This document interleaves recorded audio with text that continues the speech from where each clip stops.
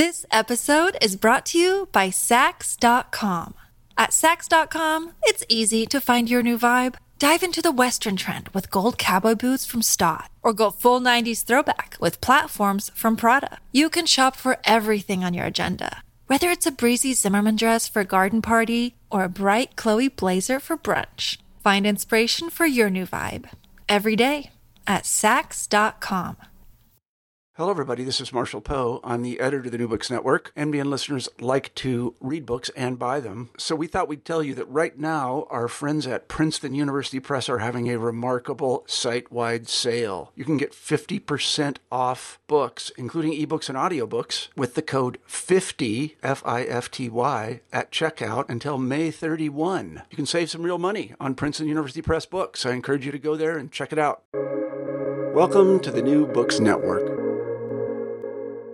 Welcome to the New Books in Jewish Studies podcast, part of the New Books Network podcast series. I'm your host, Ari Barbalat. I'm honored today to be in dialogue with my guest, Dr. Charles Delheim. We will be discussing his new book, Belonging and Betrayal: How Jews Made the Art World Modern, published in 2021 by Brandeis University Press. It's an honor to be with you today, Charles. Thank you for your availability, and thank you for all the erudition that went into this remarkable piece of scholarship. Oh, that's very generous of you, Ari, and I really appreciate the opportunity to chat with you today.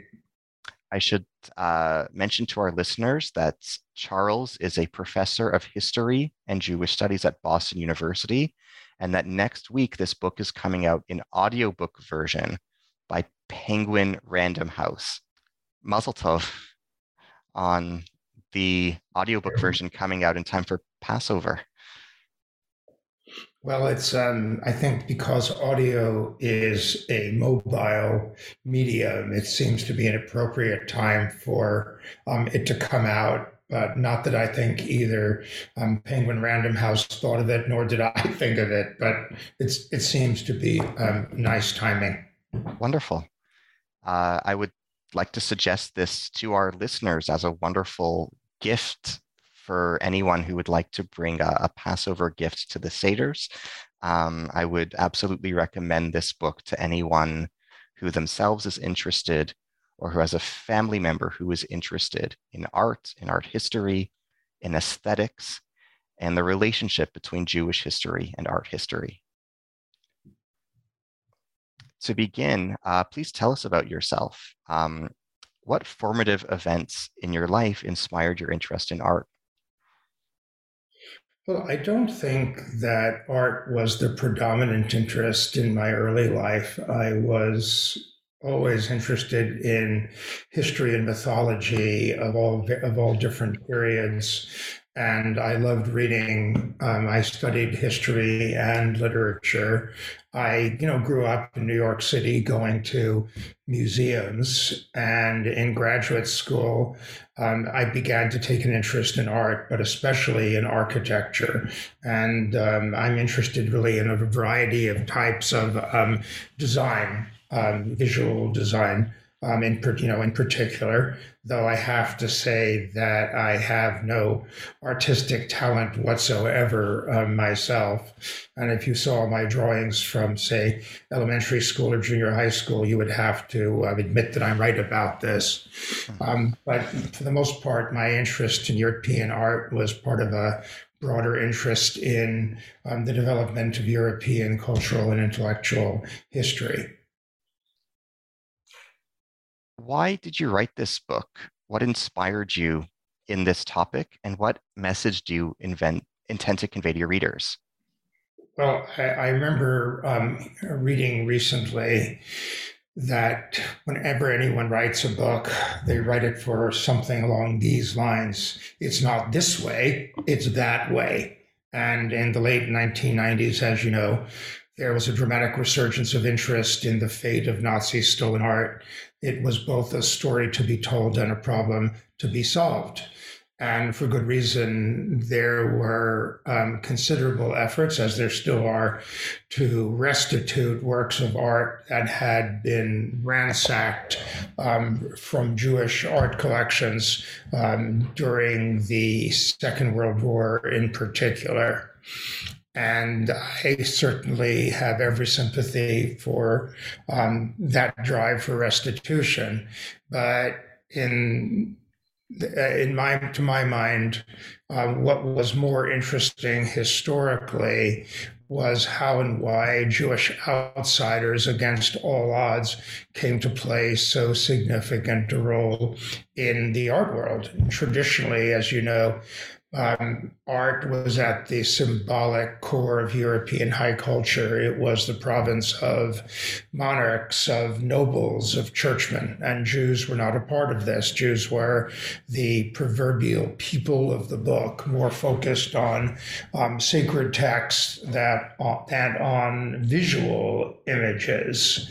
And this begins to change in a significant way with Jewish emancipation and the encounter of Jews with European aesthetic traditions. So what I was interested in understanding was both the rise and fall of Jews in the art world, what role they played in the transmission of old master paintings from Europe to the United States and the making of great public and private museums, and especially in the role they had is in championing successive forms of modern art.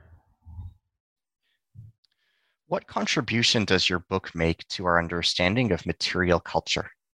Well, I think what it probably shows is the importance of understanding the social history of objects. One of the things that one tends to overlook in a museum is this whole question of provenance. And, provenance became a lively, indeed very controversial subject in the late 1990s and subsequently, when there were disputes over the ownership of works of art. And objects have a history, and tracing the ownership of objects tells us a lot about not only individual taste and individual lives, but also about larger trends. One of the paintings I discuss in the book is Joshua Reynolds' beautiful portrait of Georgiana Spencer, the Duchess of Devonshire, and one of Princess Diana's ancestors. And it was commissioned by her family, a leading English aristocratic family. And it ends up on the other side of the ocean. And the story behind this is interesting because we're not just talking about individual actions, but also about major social economic transformations. This picture had been in the family collection for about a century and a half, roughly, when Earl Spencer, who needed to raise liquid capital to pay off his considerable debts and to run his very grand country house, Altrop, had to raise money and very reluctantly put up some of the jewels from his family art collection, which were purchased by Joseph Duveen, one of the main characters of the book, and eventually sold. And the objects that we look at are both interesting aesthetically, in terms of their form, their style, their relationship to other objects, but they're also interesting in terms of their social history. And that's what really I found most compelling. How does your book advance our understanding of museums? What is your book's contribution to museum studies? Well, as you know, museums have come in for considerable criticism in recent years. They've been criticized for some kind of complicity with the expropriation of the cultural assets of Native peoples by colonial powers.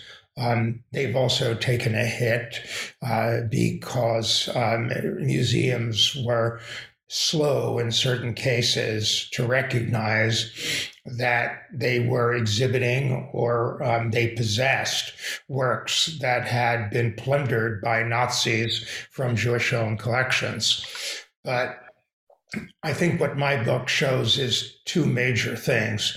In terms of the backdrop, none of what I really discuss would have been possible in relation to Old Masters without the gradual opening of European high culture, which John Brewer beautifully describes in his great book, The Pleasures of the Imagination, in which he discusses the movement of the arts from the court to the city, in particular to metropolitan centers. And what I discuss in the book is part of this gradual opening of European high culture and this process of democratization. But I think what's probably more directly significant is to show the ways in which museum collections are formed. And one of the people who I found most interesting, and in fact still do, was Benjamin Altman. I grew up in New York City, and I would go to B. Altman department stores with my mother fairly often in the course of childhood for her to buy presents or clothes for herself. And at the time, I had no idea that B. Altman, that is Benjamin Altman, was one of the most extraordinary art collectors of the time. And one of the things that I think is most interesting in the book is to show the ways in which, men and women who were self-made and in the arts almost entirely self-taught became major connoisseurs and formed collections. And the Altman story, I think, is one of the most interesting ones. And we can certainly talk about that. Or if people are interested, they can read about it. Sure. Maybe we can segue. Would you care to tell us about the story of the Altmans? Yeah, absolutely. So Benjamin Altman was born in New York City. He was the son of Bavarian immigrants. His father, like many Jews, had a dry goods store, but it was a dry goods store which was not particularly successful. He and his brother took it over, and then when he took sole control of the store, he turned it into one of the great department stores in New York City. Altman was a very hard worker, but he also had a tremendous gift for organization, which is one of the essential things you need to build and to sustain a department store. He also was scrupulous about selecting the objects. He was a prudent and deliberate man. He was the tortoise rather than the hare, but a very gifted tortoise. And he was a lifelong bachelor. He was not a man who cared much about social status. He was part of the group of German Jewish families that was known in those days and ours as Our Crowd, and that was his social circle. He begins to collect Chinese pottery and porcelain, and the same kind of scrupulousness about objects that went into building the department store went into shaping his art collection. And late one evening, he stands outside the shop, which turns out to be the small gallery of a Dutch immigrant named Henry Duveen, a young man with a thick Dutch accent and a walrus mustache. who was specializing in decorative art. And Duveen was closing the shop, and Altman had no wish to disturb him. But they chatted for a moment, and Altman went back. And this was the, rather ordinary and, if you like, inauspicious beginning of an important relationship. So Altman begins but with decorative art. But he soon becomes interested in painting. At the time, the Duveens were moving into the market for old master paintings, and there was by then a considerable amount of competition from people like Huntington or Frick or Isabella Stewart Gardner, who were also trying to buy these great works of European art. And with the help of the Duveens, Altman builds a great collection. And what's interesting about this was that he started out, it seems, with the idea of building a museum quality, but also a museum style collection. Like many New York merchants, Jewish and non-Jewish, he was particularly fond of the artists of the Dutch Golden Age, above all Rembrandt. But he did not confine his collecting to any one school or any one period. And he purchased examples of different schools of art from late medieval Italians through the early modern period. And in his mansion on Fifth Avenue, he built what looks, for all intents and purposes, like a museum. Unlike many collectors, as I mentioned before, he was not interested in social status. He didn't want to show off his art. He rarely exhibited it. This was for his own pleasure and enlightenment. And he bought a great deal of great art, but he moved slowly, much to the chagrin of the Duveens, who were always pushing him to consider X painting or Y painting.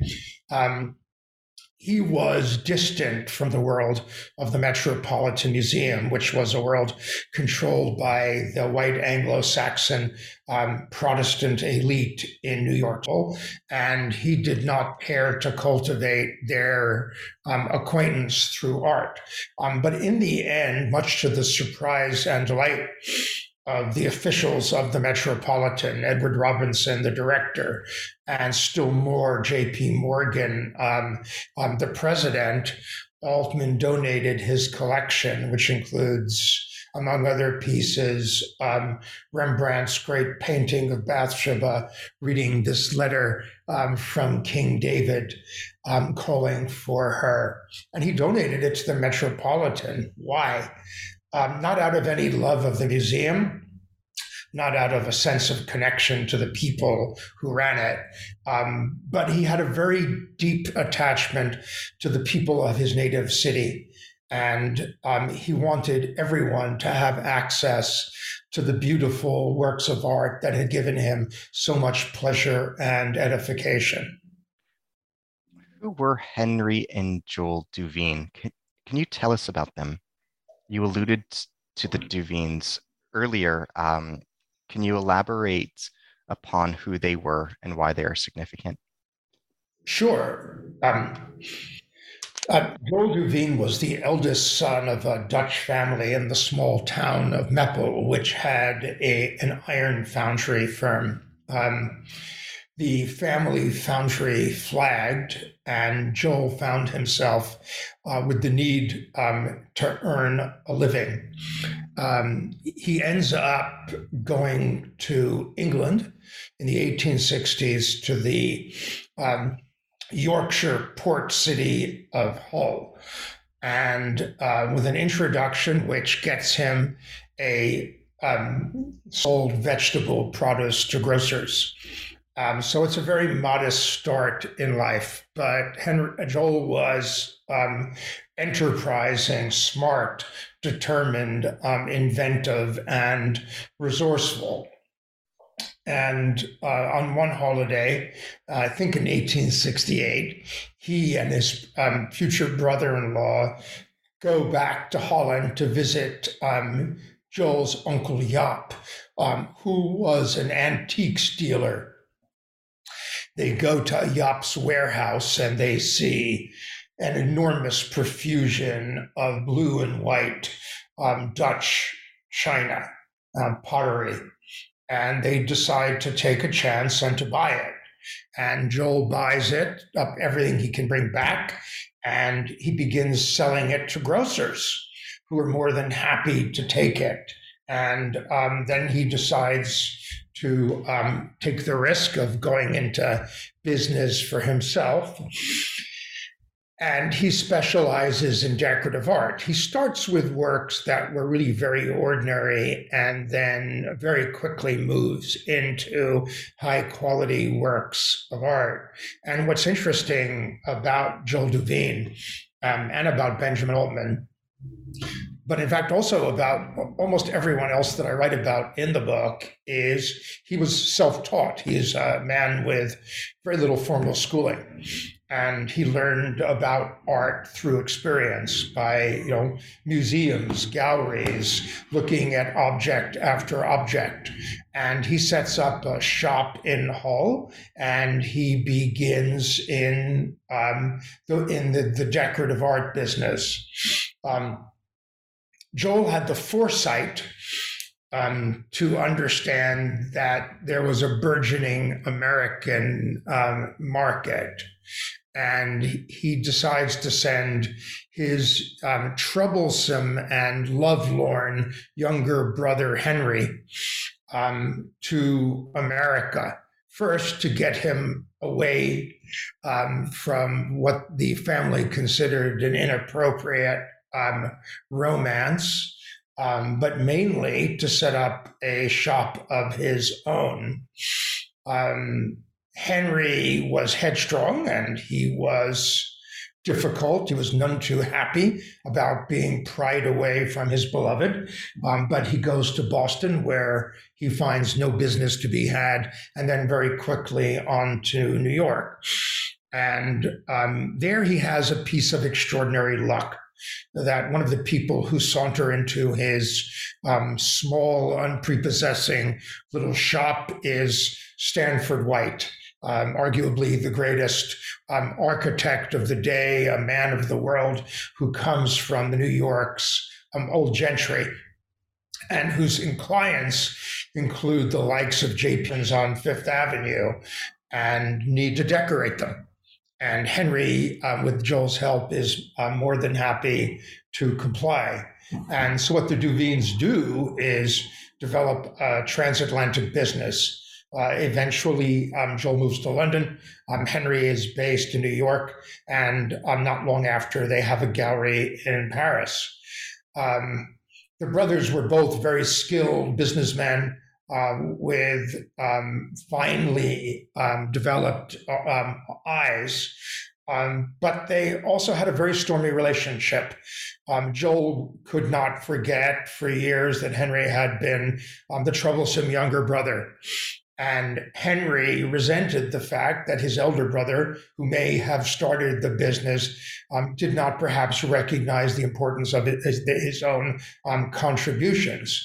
But that aside, they managed to work together, divided by an ocean, much of the time. And they built a hugely successful business, which was eventually taken over by Joel's imperious and gifted eldest son, Joseph.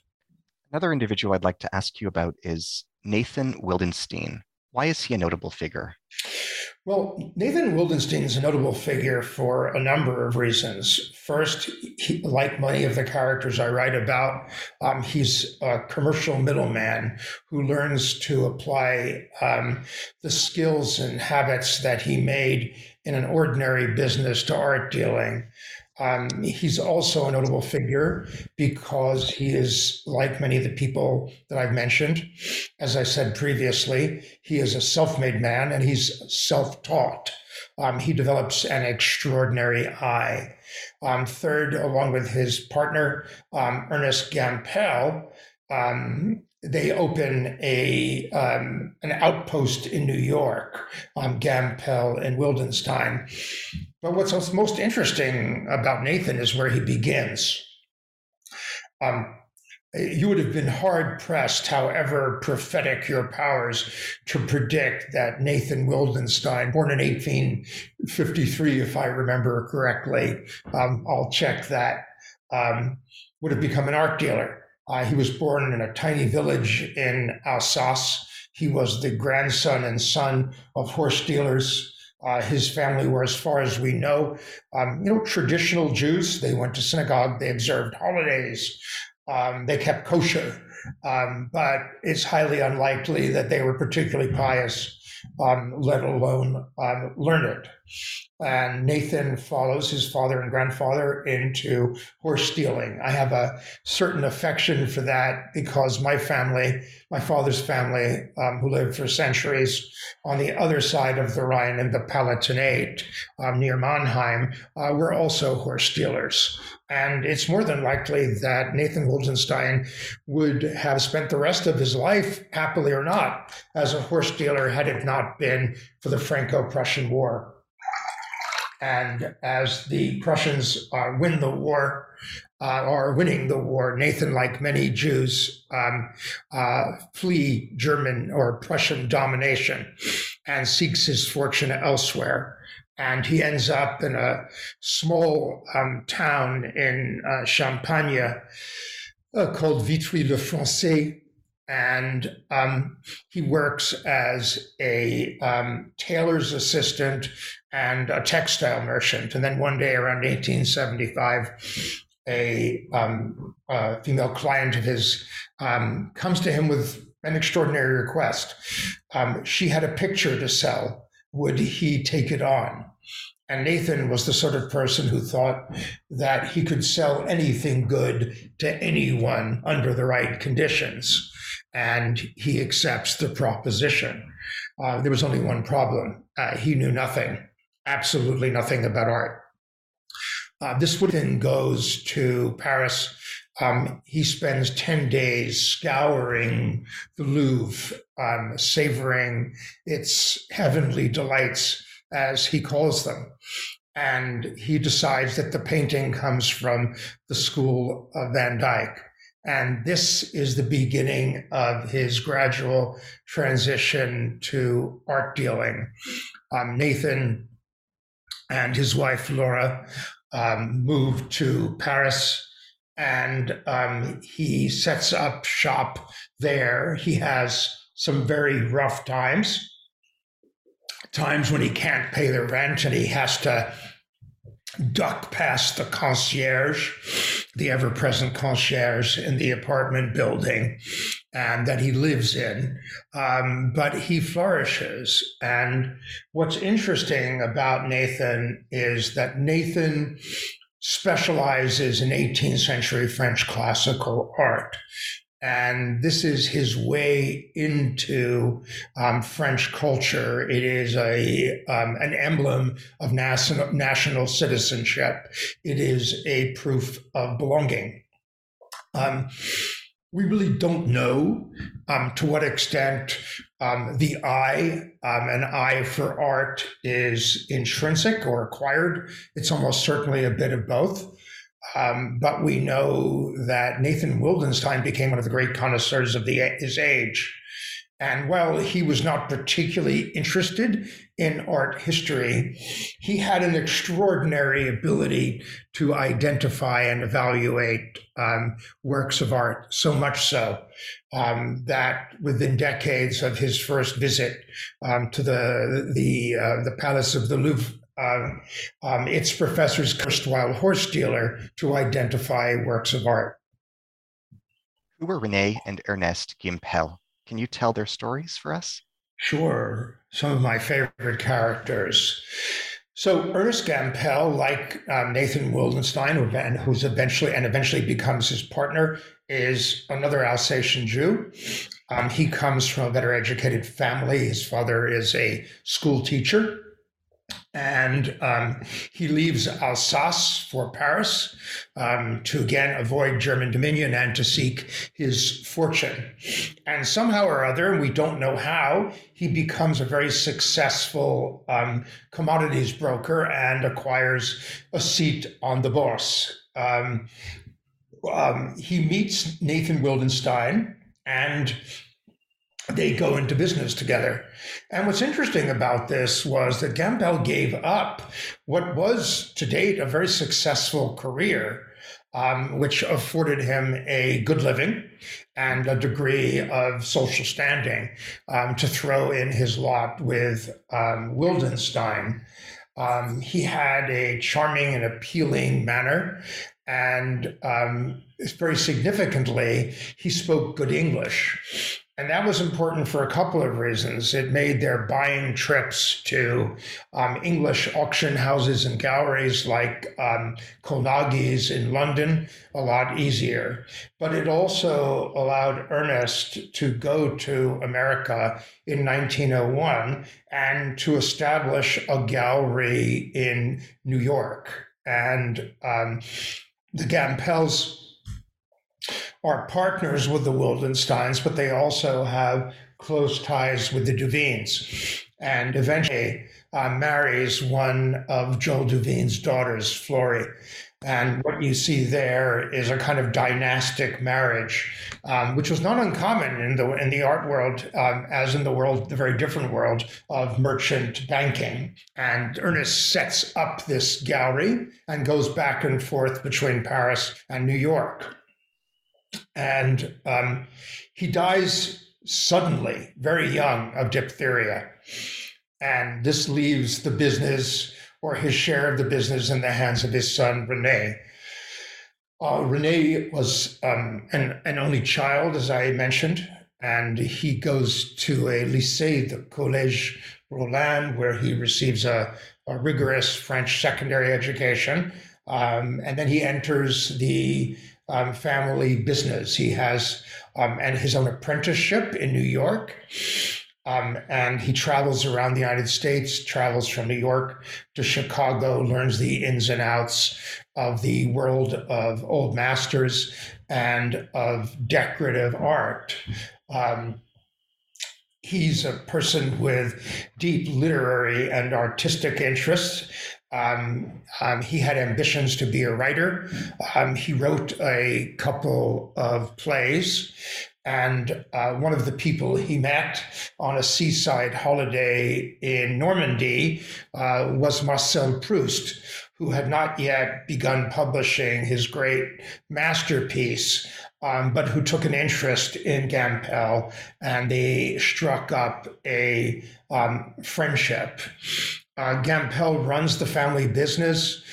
He is in partnership with Nathan Wildenstein, who was a very wily and clever man, an extraordinary connoisseur and an extraordinary salesman. And when the First World War comes, René Gambell was, like so many Jews, eager to fight for his country.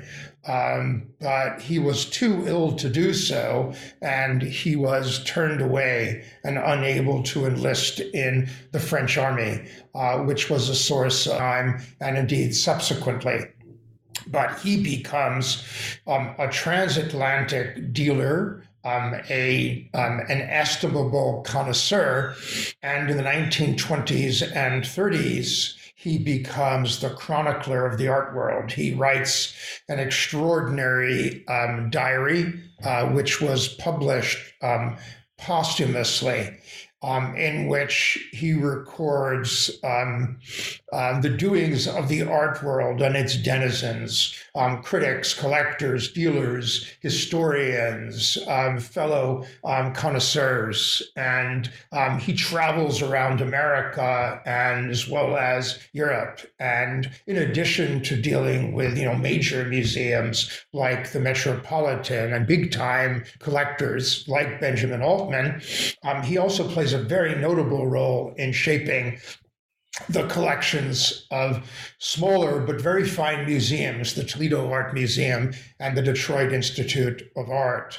And in 1939, when the war begins, he is eager once again to defend his country and to fight against the despised Germans, but is unable to do so.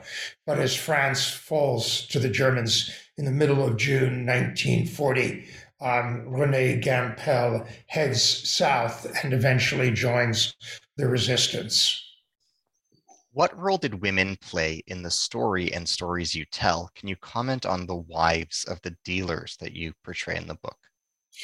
Well, I think the wives are not necessarily very important figures in artistic matters, but there are some very important and fascinating female figures. One of which is Berthe Weil, or Veil, as they would say, grows up in a lower middle class Jewish Parisian family. Her mother has some artistic interest, more in theater and in opera. And she goes off to work at the bric-a-brac shop in Montmartre of a man named Salvador Meyer. And that's where she learns the ins and outs of the art trade. But because the shop is located in Montmartre, and which is a district which was peopled by artists, writers, cabaret singers, theater performers, boxers, mattress workers, prostitutes, cabaret owners. She sees bohemian life in Paris firsthand, and she gets to get to know some of the young artists. And she very courageously decides to open her own gallery and to use her dowry to do so. And initially, she works with her brother. And it's a remarkable woman in every way. And really, she had three strikes against her in the art world. First, she was a woman in a man's world.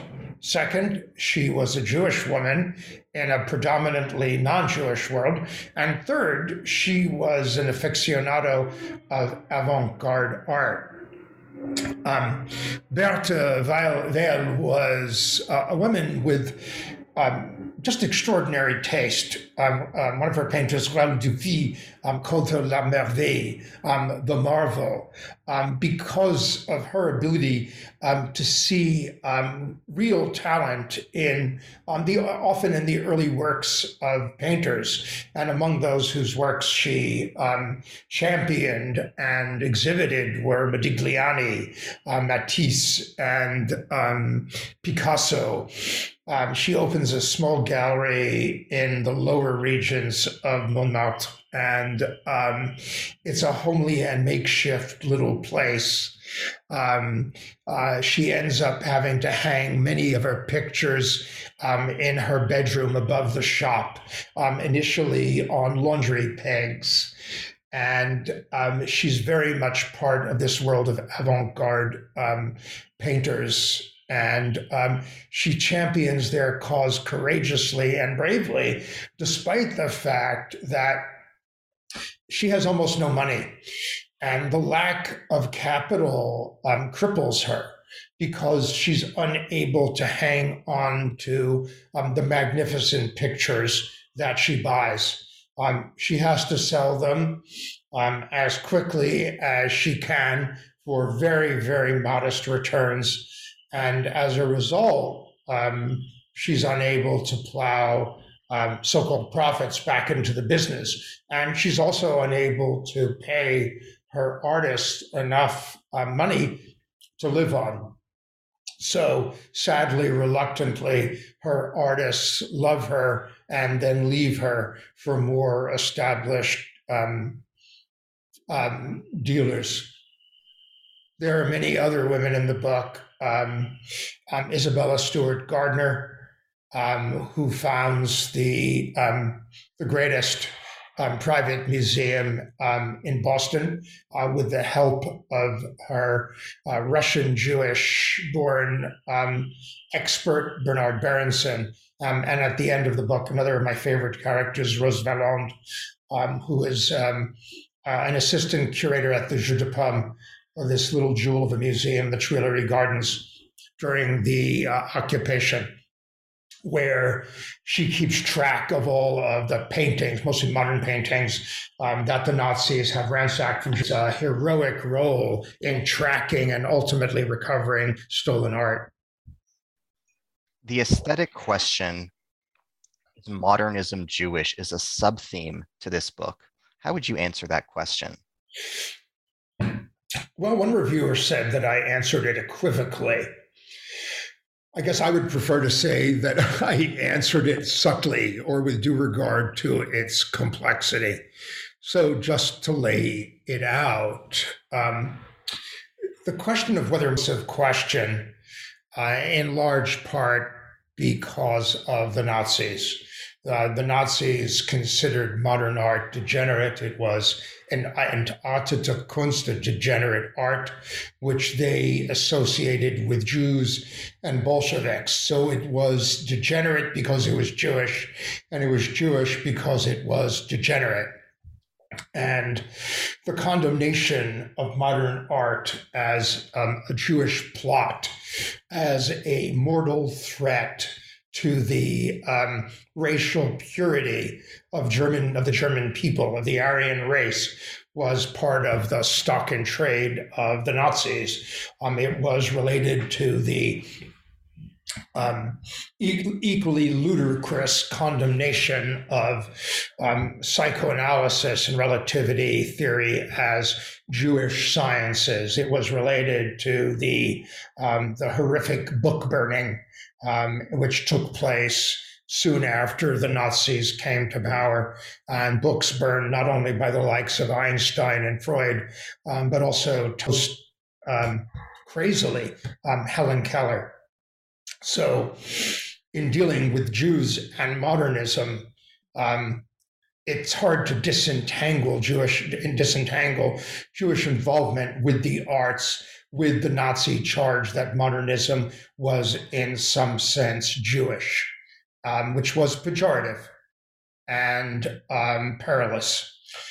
What is the truth of the matter? Well, the truth of the matter is that Jews play an outsized role in the world of modern art, as critics, as collectors, as dealers, as connoisseurs, and not least as artists.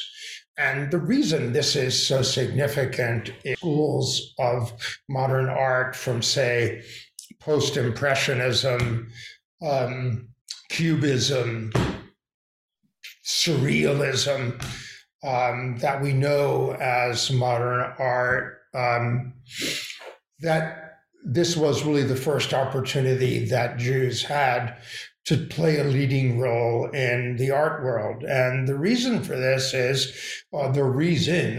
has a lot to do with timing. The migration of large numbers of Jews from Russia and Eastern Europe and from rural lands to cities coincides with the birth of modernism. Had Jews moved to, sorry, I'm losing my voice. Pardon me. So had Jews migrated to Paris or Berlin, or Vienna, 25 years or 50 years later, they would have played virtually no role in modern art, because modern art, as we know, was preeminently a metropolitan movement. So timing has a great deal to do with this, the process of urbanization. But there are other factors too. If you look at the enterprises, commercial, artistic, intellectual, in which Jews clustered, they look something like this. They're rapidly expanding enterprises in which there are relatively low barriers to entry, in which professional hierarchies have not yet gelled, and therefore discrimination may exist, but it was limited. And that's true of a variety of businesses and of intellectual and artistic endeavors that Jews become involved with. Jews are able to enter modern art on the ground floor around 1900, and so they did. There's another thing that comes into play with the Jews and modernism, is the avant-garde was, among other things, an international and urban social community. And when you bear in mind that Jews were post-emancipation looking for ways to define a cultural role, you begin to understand why art, and particularly modern art, becomes important. You didn't have to accept baptism to become a Christian, either out of expediency or conviction, to play a role in the world of modern art. What mattered in the avant-garde was less your ethnic origins or your religious convictions than your own aesthetic commitments. And for Jews who wanted to be good Europeans, modern art was a very appealing enterprise.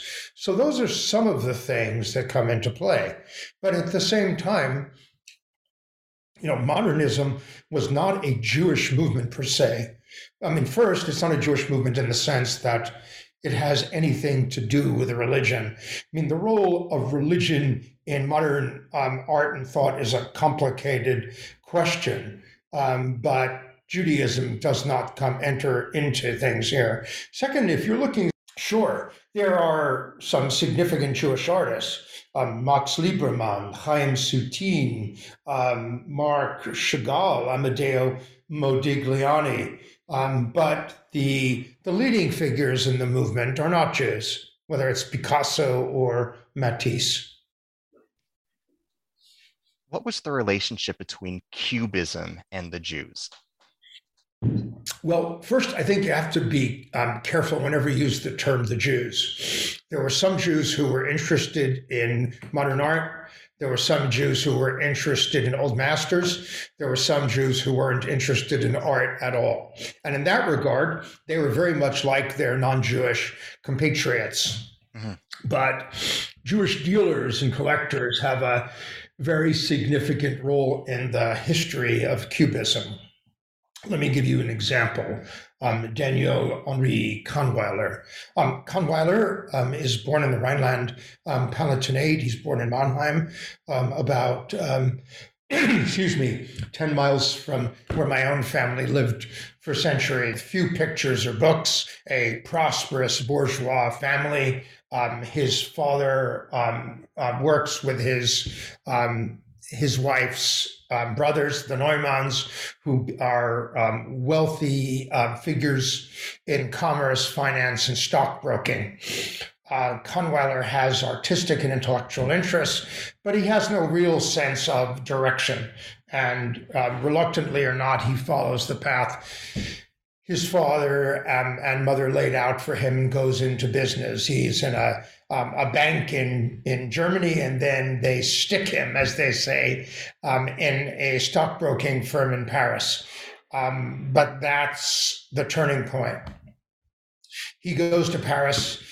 He works at a stockbroking firm, and whenever the bell goes off for lunch, he heads off to one or another of Paris's museums. He spends his spare time reading about art, going to museums, going to galleries.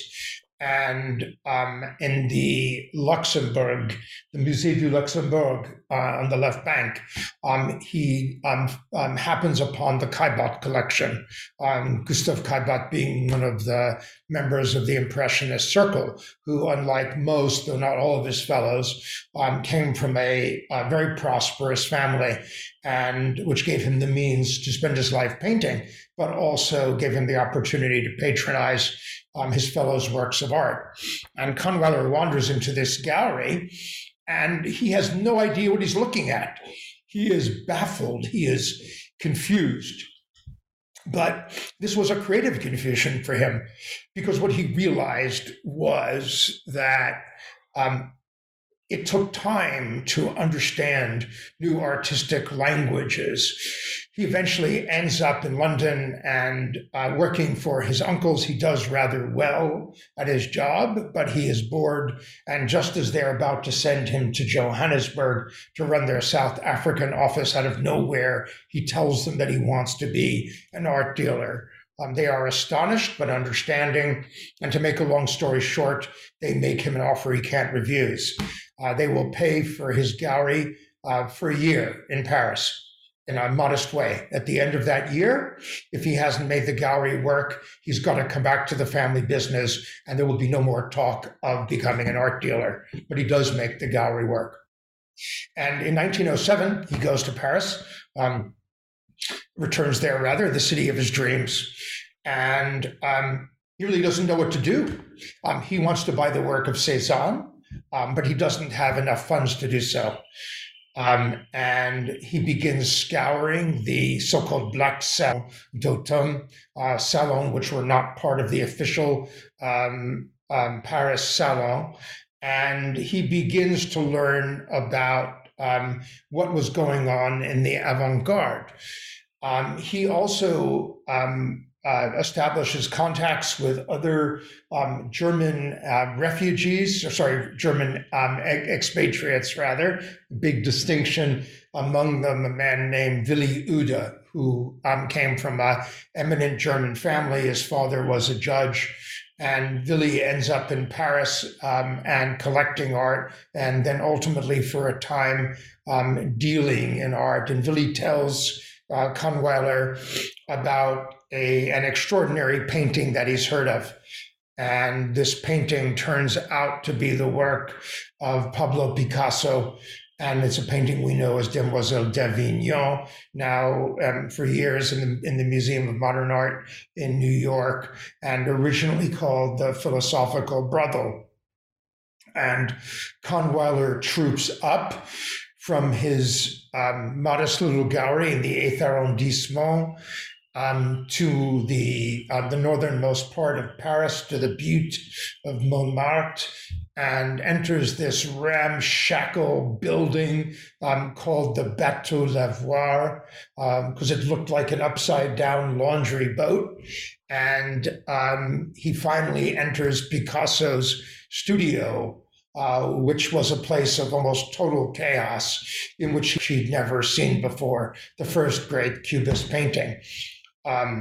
He doesn't claim to understand it, but he knows immediately that this is a painting which signals a new artistic moment.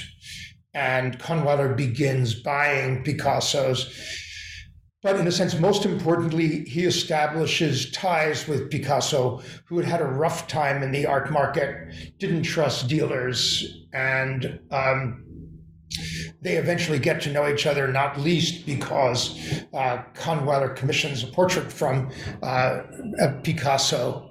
And through these personal ties and these personal encounters, he impresses the young Spanish painter. And Kahnweiler becomes the dealer for all of the Cubists. He also writes a treatise on Cubism. He does this during the First World War, when he takes refuge in Switzerland rather than fight for or against Germany. And among his compatriots was another German Jew, Alfred Flechtheim, a grain dealer who fell in love with modern art and begins collecting Picassos and the Cubists.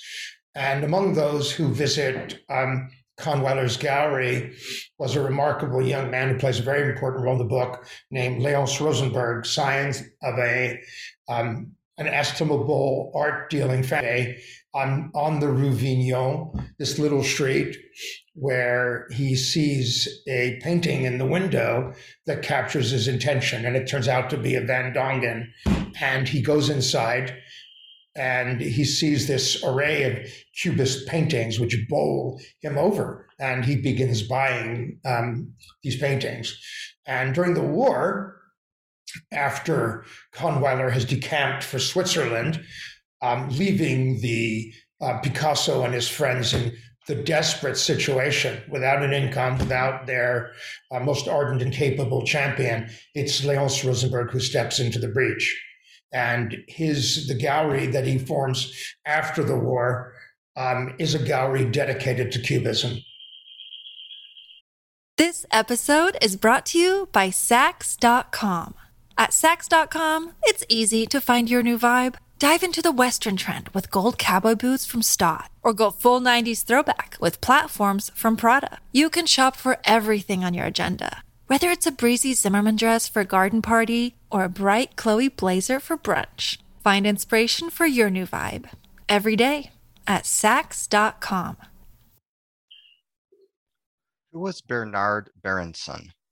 What does your book tell us about him? And in light of the way you describe his upbringing, what can be learned about Orthodox Jewish attitudes towards art during this time? And how did he deal with those contradictions?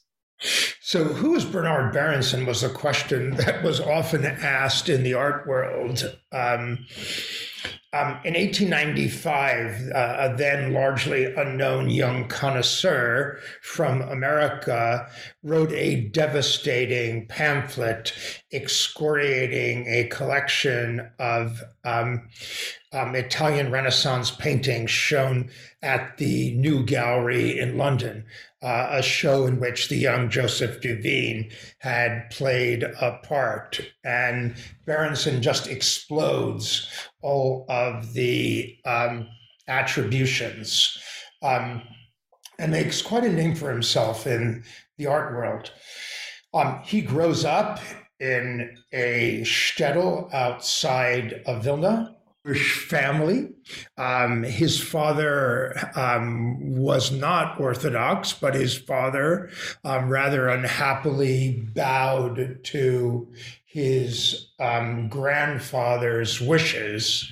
And he grows up in a world in which visual icons were deeply distrusted. They were associated with the Christian oppressors of Jews. They were fearsome objects to be avoided, as was anything associated with the church.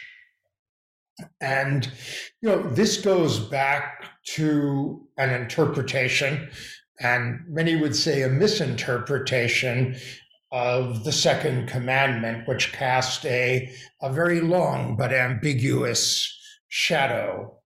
So the ban on the production of idols and on idol worship has been interpreted in many different ways. For certain Orthodox Jews, it was taken to be a ban on all visual images. But for many others, the case was not so clear. And Moshe Halbertal, among others, has written about this in the invention of the aesthetic category. But interpretations, accuracy, validity notwithstanding, Berenson grows up in a world in which there are virtually no visual images, or at least none that are accessible to him or acceptable to his culture. At age 10, he migrates with his family to Boston. First to the north end of Boston and then to the west end, which no longer exists. It was destroyed in the so-called urban renewal of the 1960s. And Berenson, from the first, was a young boy with prodigious intellectual gifts. He was regarded as the family genius, and education became his way out of poverty and insecurity. His father, Alter, was a very learned man, very intelligent man, who made his living as a peddler. And he hoped to parlay peddling into a secure life, and indeed for his family, and indeed fortune. But it was not to be, and Alter became increasingly angry, disillusioned, and apostate, distanced from Judaism. And ultimately, Bernhard becomes the great hope. Well, not ultimately, he becomes the great hope of the family. He moves through the educational system. He moves to first great public school in America. Indeed, I think the first public school in America. And after a year at Boston University, he moves to Harvard. And at Harvard, everything changes for him. He's introduced to the world of proper Bostonians, of Boston Brahmins. And he's also intent on assimilating, acculturating. He becomes an Episcopalian. As far as we know, this was a sincere religious conviction, but it was also opportunistic. For Berenson, believing and belonging went hand in hand. And at Harvard, he begins studying art history. But art history was not a well-developed discipline in the United States. Art history that he was exposed to was this highly moralistic version put forth by Charles Eliot Norton, a man with impeccable Harvard credentials and connections, who evidently didn't much like Berenson or respect him. I think, in fact, it would be true to say that Norton, if not envied Berenson, if nothing truly envy, was somewhat frightened of him. Berenson's knowledge of art, his discovery of art, though, really takes place on an extended trip to Europe, which is financed by his Boston patrons, among them art lover and philanthropist Isabella Stewart Gardner. And there he has this extraordinary encounter with European artistic tradition. And he's really overwhelmed by what he sees. And I think one of the reasons why he was so overwhelmed was that, having grown up in a world bereft of images, having grown up in a world in which visual icons were, as I said, fearsome objects associated with Christians and with the Christian persecution of Jews. In a sense, Berenson had no defense against what he saw. He goes to Europe dreaming about being the next Goethe, becoming the next Goethe. But his interests gradually turn to art. And under the influence of the Italian connoisseur, physician, politician, student of anatomy, Giovanni Morelli, he develops a method for looking at art.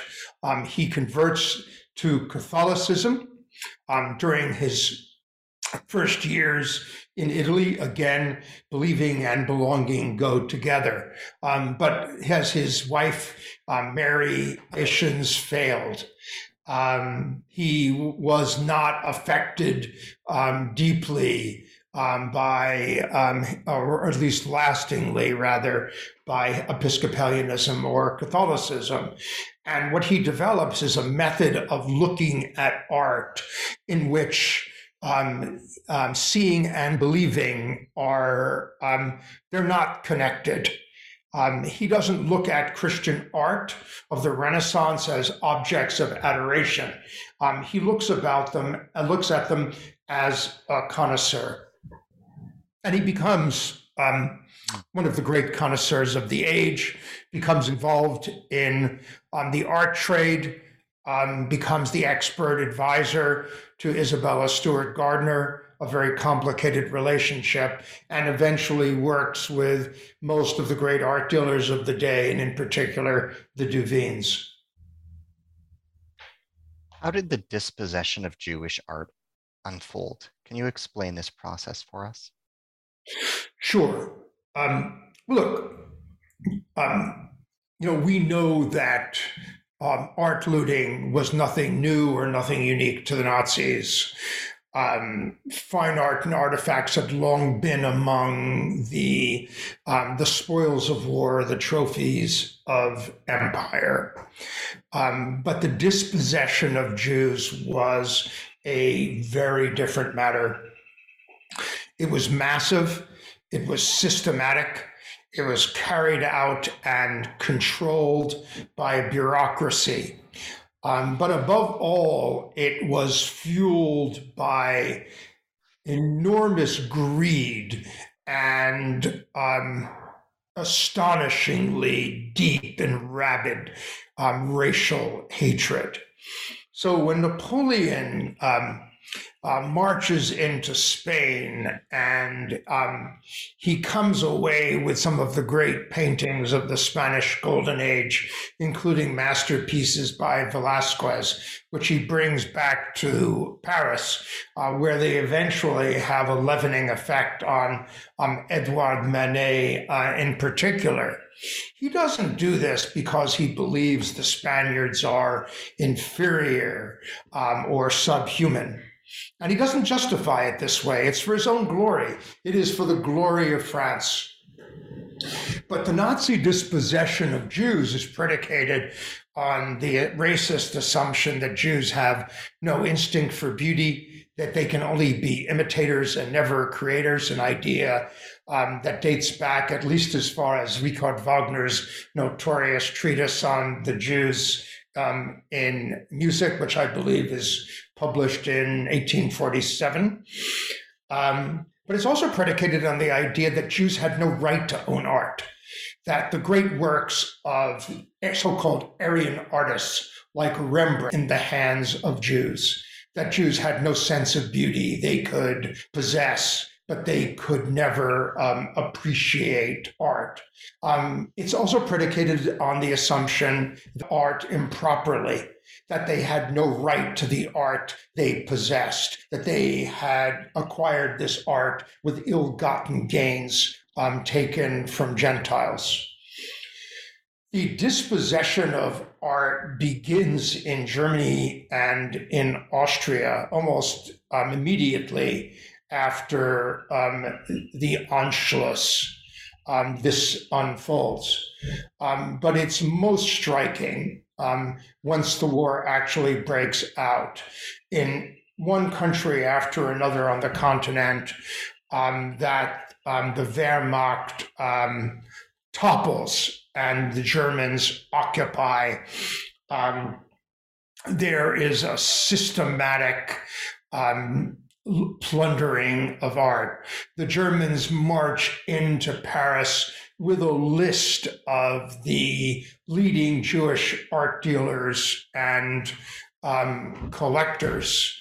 And while there was some talk about plundering French art museums, in which there were, of course, and still are untold artistic riches, this was, for political reasons, something that was off the table.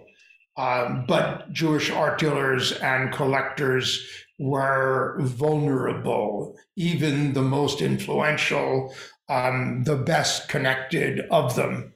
And the plunder was astonishingly large, and it included the plunder not only of pictures, sculptures, decorative art, but of rare books, of precious manuscripts, of holy objects, of musical instruments. And this was the largest plunder of art objects in history. Who was Paul Cassirer? Why is he a significant figure in the story you tell in your book?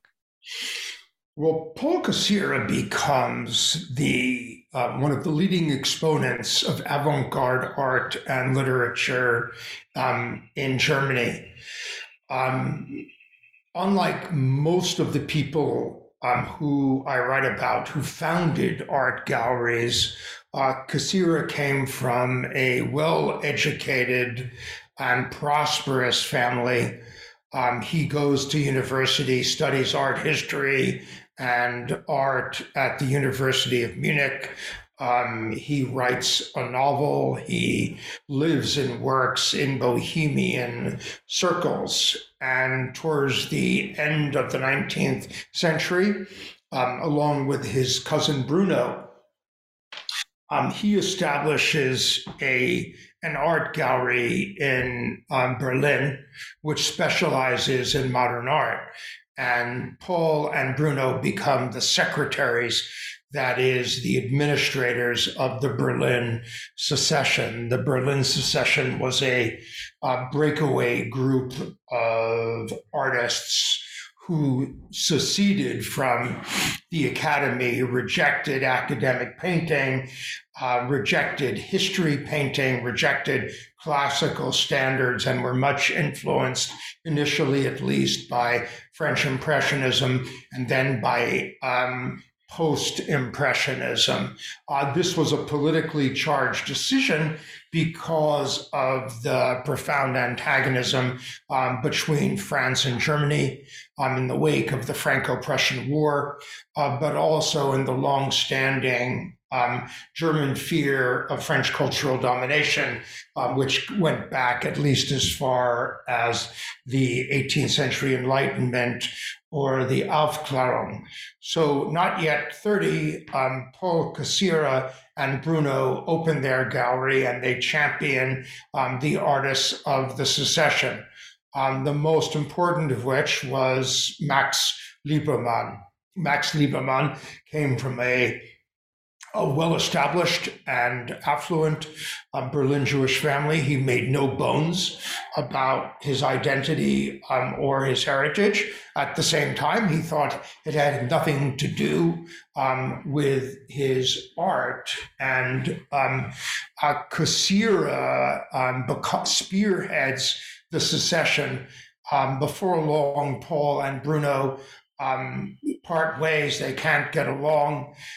Bruno takes over the publishing house they had founded.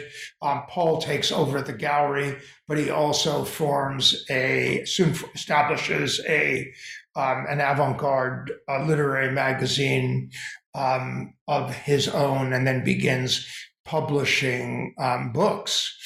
And one of his many accomplishments was at the Cassirer Gallery, as Harry Graf Kessler pointed out, that young people and not such young people in Berlin were first introduced to the works of the great Impressionist and post-Impressionist painters.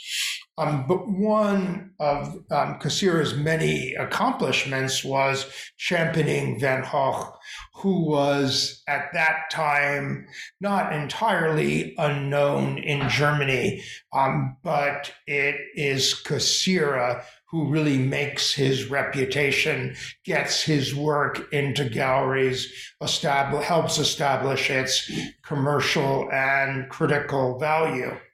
The secession was not a Jewish movement, far from it. Most of the artists of the secession were not Jews at all. But some of the most visible figures of the secession, Liebermann and Cassirer, were Jews. And they become a lightning rod for a reactionary sentiment, for anti-Semitic attacks. There were attacks even before 1914 of the Jew-infested West End of Berlin, of the cashier hands of certain dealers and critics who remained unnamed. They were championing an art that was un-German. They were doing so, it was alleged, at the expense of German artists. During the war, Cassirer, who was in his 40s, enlists, fights bravely, is decorated for his efforts, but also becomes very ill and goes back to Berlin. And there he turns against the war and becomes a pacifist, and is much maligned for his efforts. And in the 1920s, because for many factors, but largely because of a very painful breakup with his wife, precipitated by her adultery, he commits suicide. And at the time, he was the leading figure in the German art world, someone who had helped scores of young artists and dealers, connoisseurs, Jews and non-Jewish, and non-Jews alike. Can you comment on World War I and its impact on Jewish art dealers? Well, the debate among historians tends to run something like this.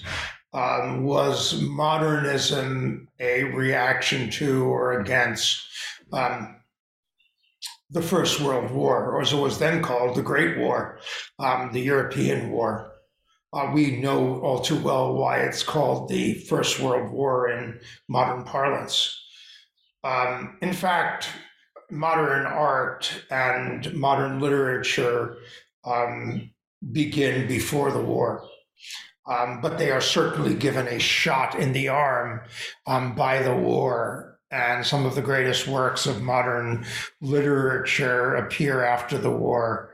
And in this connection, we have to note James Joyce's Ulysses, published a century ago. But modern forms of aesthetic expression and intellectual expression precede the war. What happens to Jewish art dealers during the war? Well, it's a complicated story. The war, as you know, leaves almost no family unaffected, directly or indirectly. Millions die or wounded, traumatized physically, traumatized emotionally. It was impossible to simply evade the war. But the war was particularly problematic in the art world. First, the art market largely grinds to a halt for fairly obvious reasons. But it has an especially significant impact on avant-garde art, on the artists and their champions. Why? Well, the avant-garde was an international cosmopolitan movement. If you look at artistic circles in Paris, you will see, individuals from France, Spain, Germany, Austria, Poland, Russia.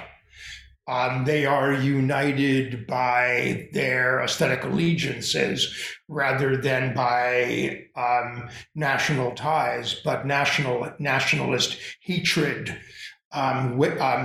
pushes the avant-garde apart, sometimes because of conflicts between individuals, political or not, but largely because if you were in Paris in 1914, after the Guns of August detonate, you had choices to make. Look at Kahnweiler. Kahnweiler was a German. He was a Francophile, if ever there was one. He had made his life in Paris. He loved French culture, and he wanted to remain in Paris. But he was a pacifist. He was a socialist. He thought the war was crazy, as indeed the war really was. But this did not obviate the fact that he had a decision to make. He didn't want to fight against Germany, his native country, but he didn't want to fight against France either.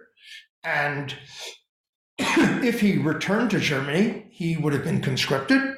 And if he remained in France, he might not have been conscripted, but his situation would have been very, very delicate. And in fact, he was branded as an enemy alien. So very reluctantly, he goes to Switzerland and he spends the war there. He's almost entirely sidelined from art dealing. He leaves his artists in the lurch unintentionally, as I said before. But this provides an extraordinary opportunity for Léonce Rosenberg. Léonce Rosenberg was crazy for Picasso, as he said. He had been collecting Cubist paintings. He and his brother Paul, unable or unwilling to get along, who had inherited the family gallery or taken it over at least, parted ways in 1910. Léonce began trading and in art of the haute époque, rare antiquities, Egyptian, Persian, Greek, Roman, Chaldean, you name it. But he didn't have a clear sense of direction. And he falls in love with Cubism, but the Cubists have a dealer, Kahnweiler, a great champion, a man who was also an enormously gifted and skilled merchant for all of his distaste of his bourgeois family's conventional ways. And when Kahnweiler decamps for Switzerland, Rosenberg finds out that the Picasso and the Cubists are in the lurch. By this time, he has enlisted in the French army. He serves as an interpreter, and he steps into the breach and offers to support Picasso and the Cubists during the war, knowing full well he's not going to be able to sell their works. And he goes off as an interpreter, as a volunteer to the Somme, one of the bloodiest battles of the war, which he survives. And while he's at the Somme in his spare time, when he's not working as an interpreter between the English and the French forces, he writes to his artists or artists that he hoped to represent, like Matisse. But the war has a profound effect, especially on Cubism, for another reason. The initial aesthetic reaction to Cubism was in most part either indifference or savage criticism. What is this art? And it was objected to on aesthetic grounds. But during the war, the terms of discussion change, and Cubism is seen as a German good because so many of the supporters of Cubism, Kahnweiler, Uhde, Fleckstein, are Germans, despite the fact that none of the Cubists were Germans. And in this connection, just a short anecdote about Braque makes the point. Braque, French painter, originally a house painter, the co-creator of Cubism, as you know, with Picasso, enlists, goes to fight for France. And when he is away in uniform, two French policemen come to his house asking for information from his wife, Marceline, about his activities and whereabouts. What is your husband? They know the answer. And she says, my husband is a painter. And they say, no, madame, your husband is a Cubist, because Cubism was seen as alien, un-French. I mean, this was ludicrous. But ludicrous or not, it did not stop the French state from declaring Kahnweiler an enemy alien, from sequestering all of his stock. declaring Willy Ude, who was not Jewish, an enemy alien, and sequestering all of his stock. So art and politics become tied together in very, very ugly ways. And in the critique of Cubism that is issued by the right or by certain parts of the right during the First World War, there are explicit anti-Semitic elements. Wow. What role do Sephardic Jews play in the story you tell in your book? Well, my friends who are of Sephardic origin are unhappy to learn that the answer is very little. Very little. Very little. And this is very much a matter of geography, of location. Were there Sephardic Jewish communities in France? Well, of course there were. There were some old established communities in Bayonne and Bordeaux. And there were certainly Jewish art collectors among them, but mainly because of this kind of geographical reasons, and because what I'm writing about is taking place in Europe. Most of the Jews, though not all of them, that we're talking about were of Ashkenazi origin rather than Sephardic. There are certainly exceptions. But it is mainly a story of the role of Ashkenazi Jews. But this has nothing to do with genetics or predisposition. It has everything to do with social circumstances and conditions. What does your book teach us about restitution? How can the history and politics of looted Jewish art teach something to other victim communities in other conflict situations? In particular, is there any comparative lesson that your book can teach those who are interested in looted African art or looted Caribbean arts or looted indigenous arts? Can you talk about the Jewish story of restitution?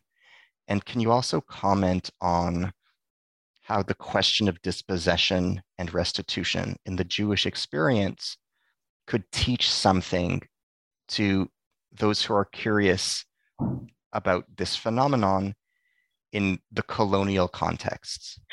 It's a very good question. It's a complicated one, as I'm sure you know. The dispossession is dispossession. Cultural crime is cultural crime.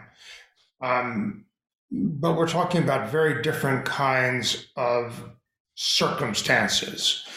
So if you compare, say, Lord Elgin, Thomas Bruce, and what he did with the Parthenon marbles to what Hitler and the Nazi top brass did with thousands and thousands of works of old and modern art, you immediately see the differences.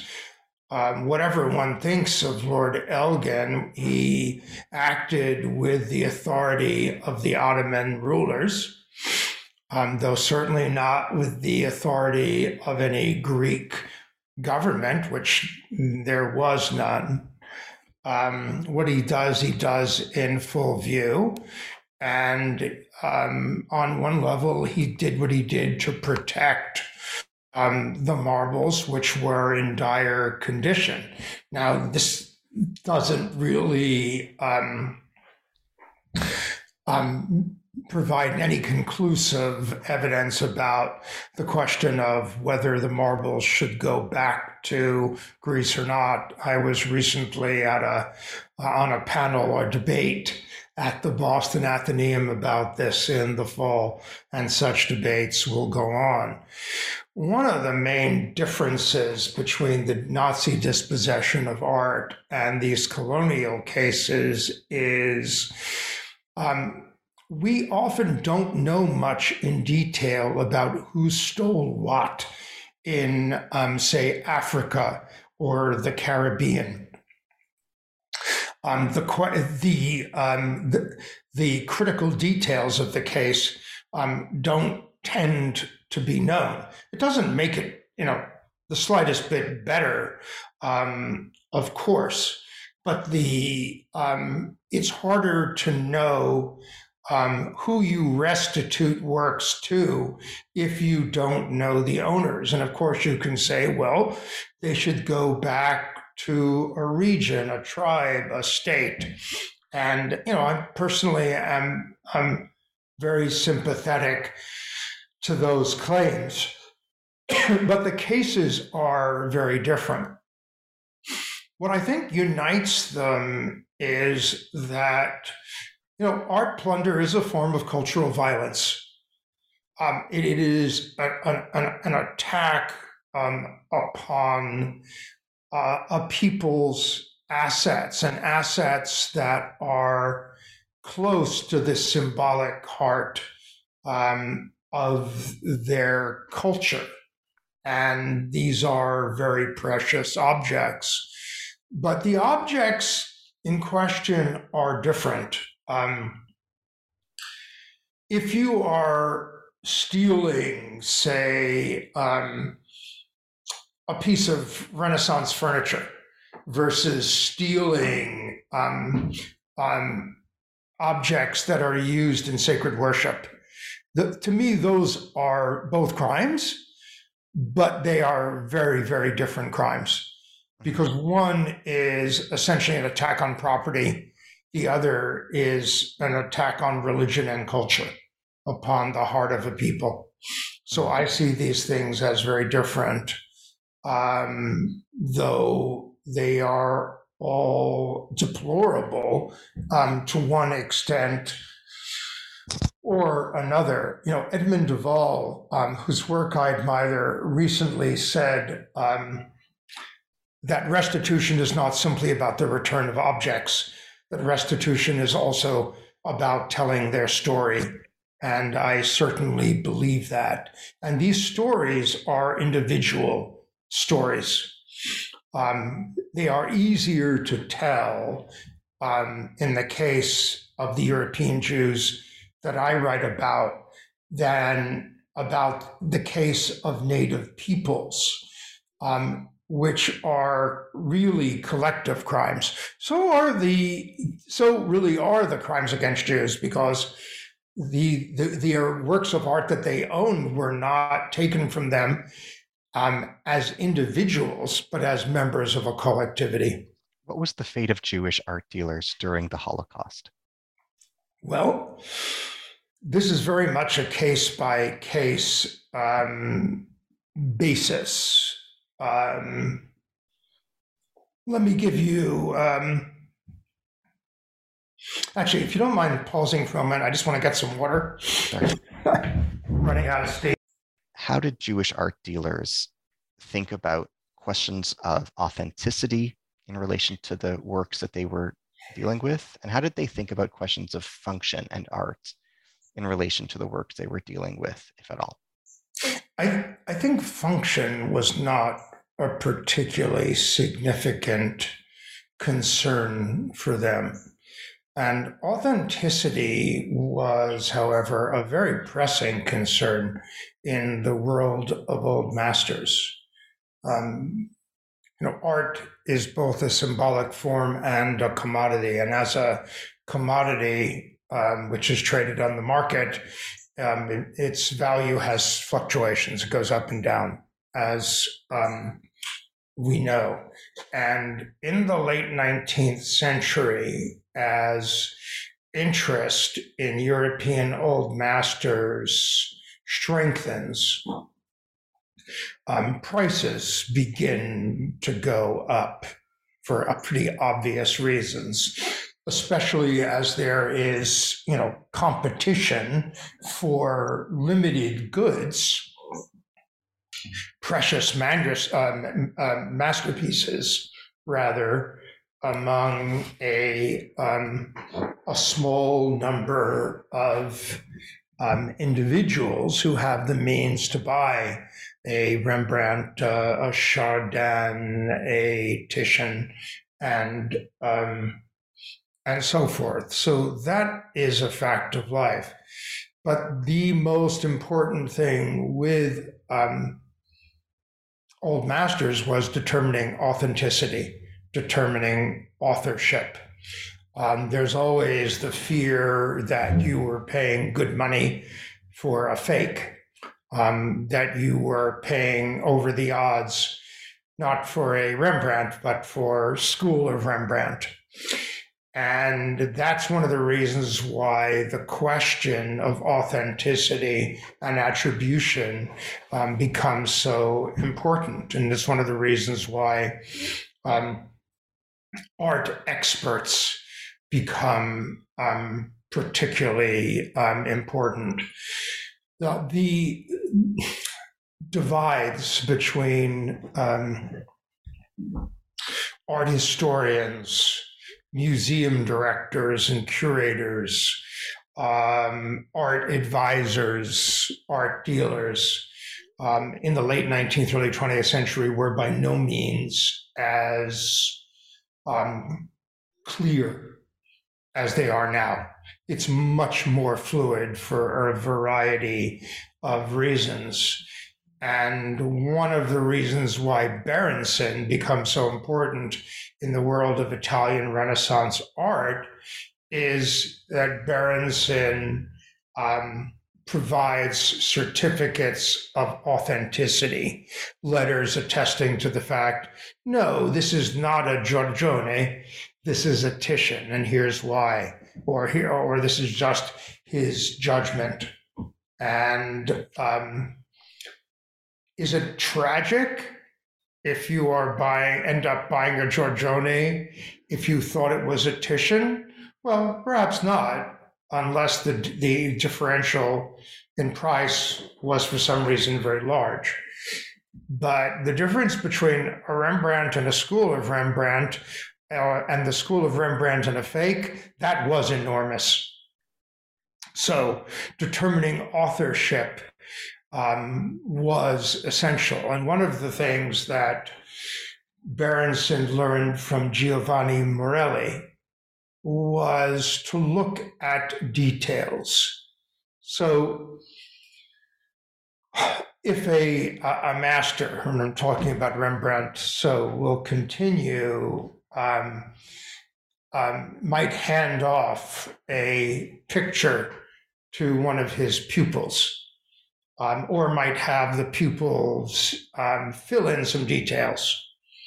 And it might be that certain things that are considered details are left to the pupil rather than the master. So take the example of hands. Hands can be painted rather hastily, rather badly, actually.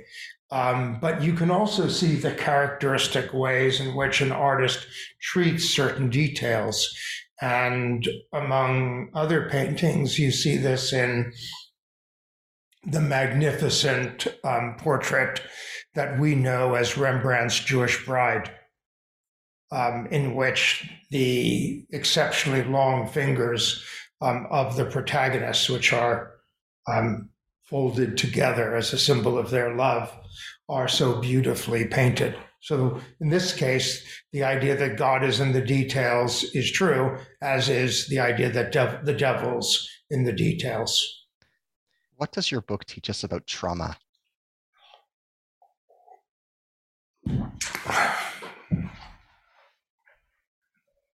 That's another very good question, a very complicated one. And I think here we're going beyond my professional capabilities and training, though not beyond my own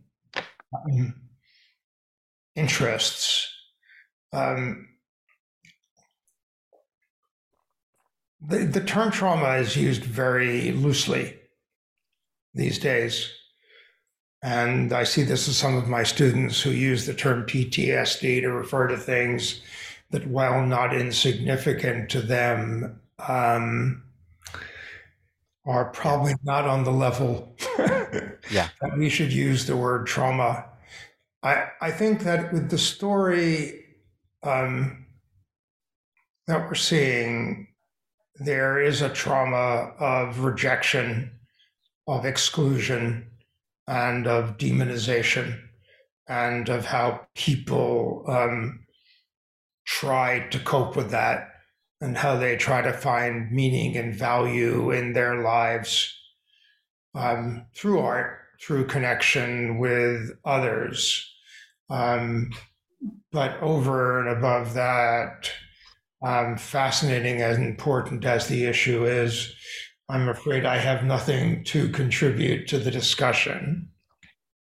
As we bring this interview to a close, do you mind sharing with us what you're working on next as your current project, what you're working on now as your subsequent project? Well, I can't tell you subsequent, but I can tell you current. I've been working on a family history of the Freuds, from the Nazi rise to power through the immediate aftermath of the Second World War.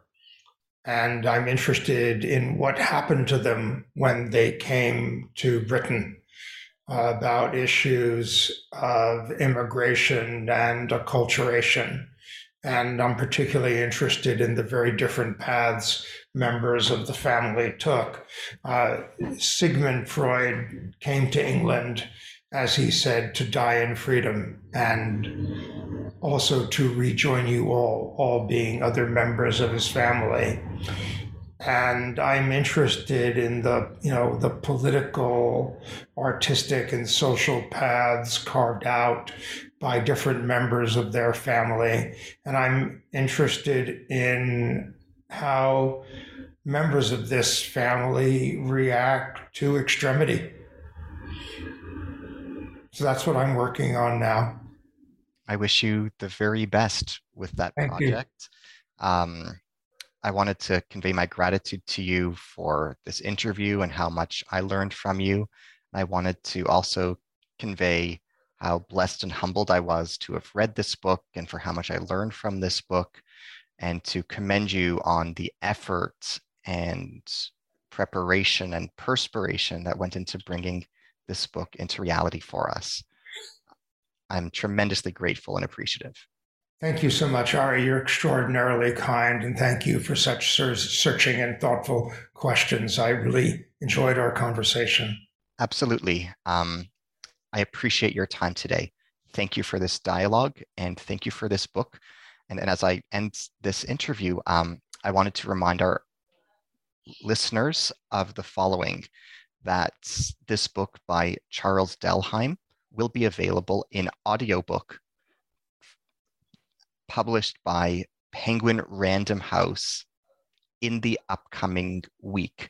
So I would encourage our listeners to look for that wherever audiobooks are available for you.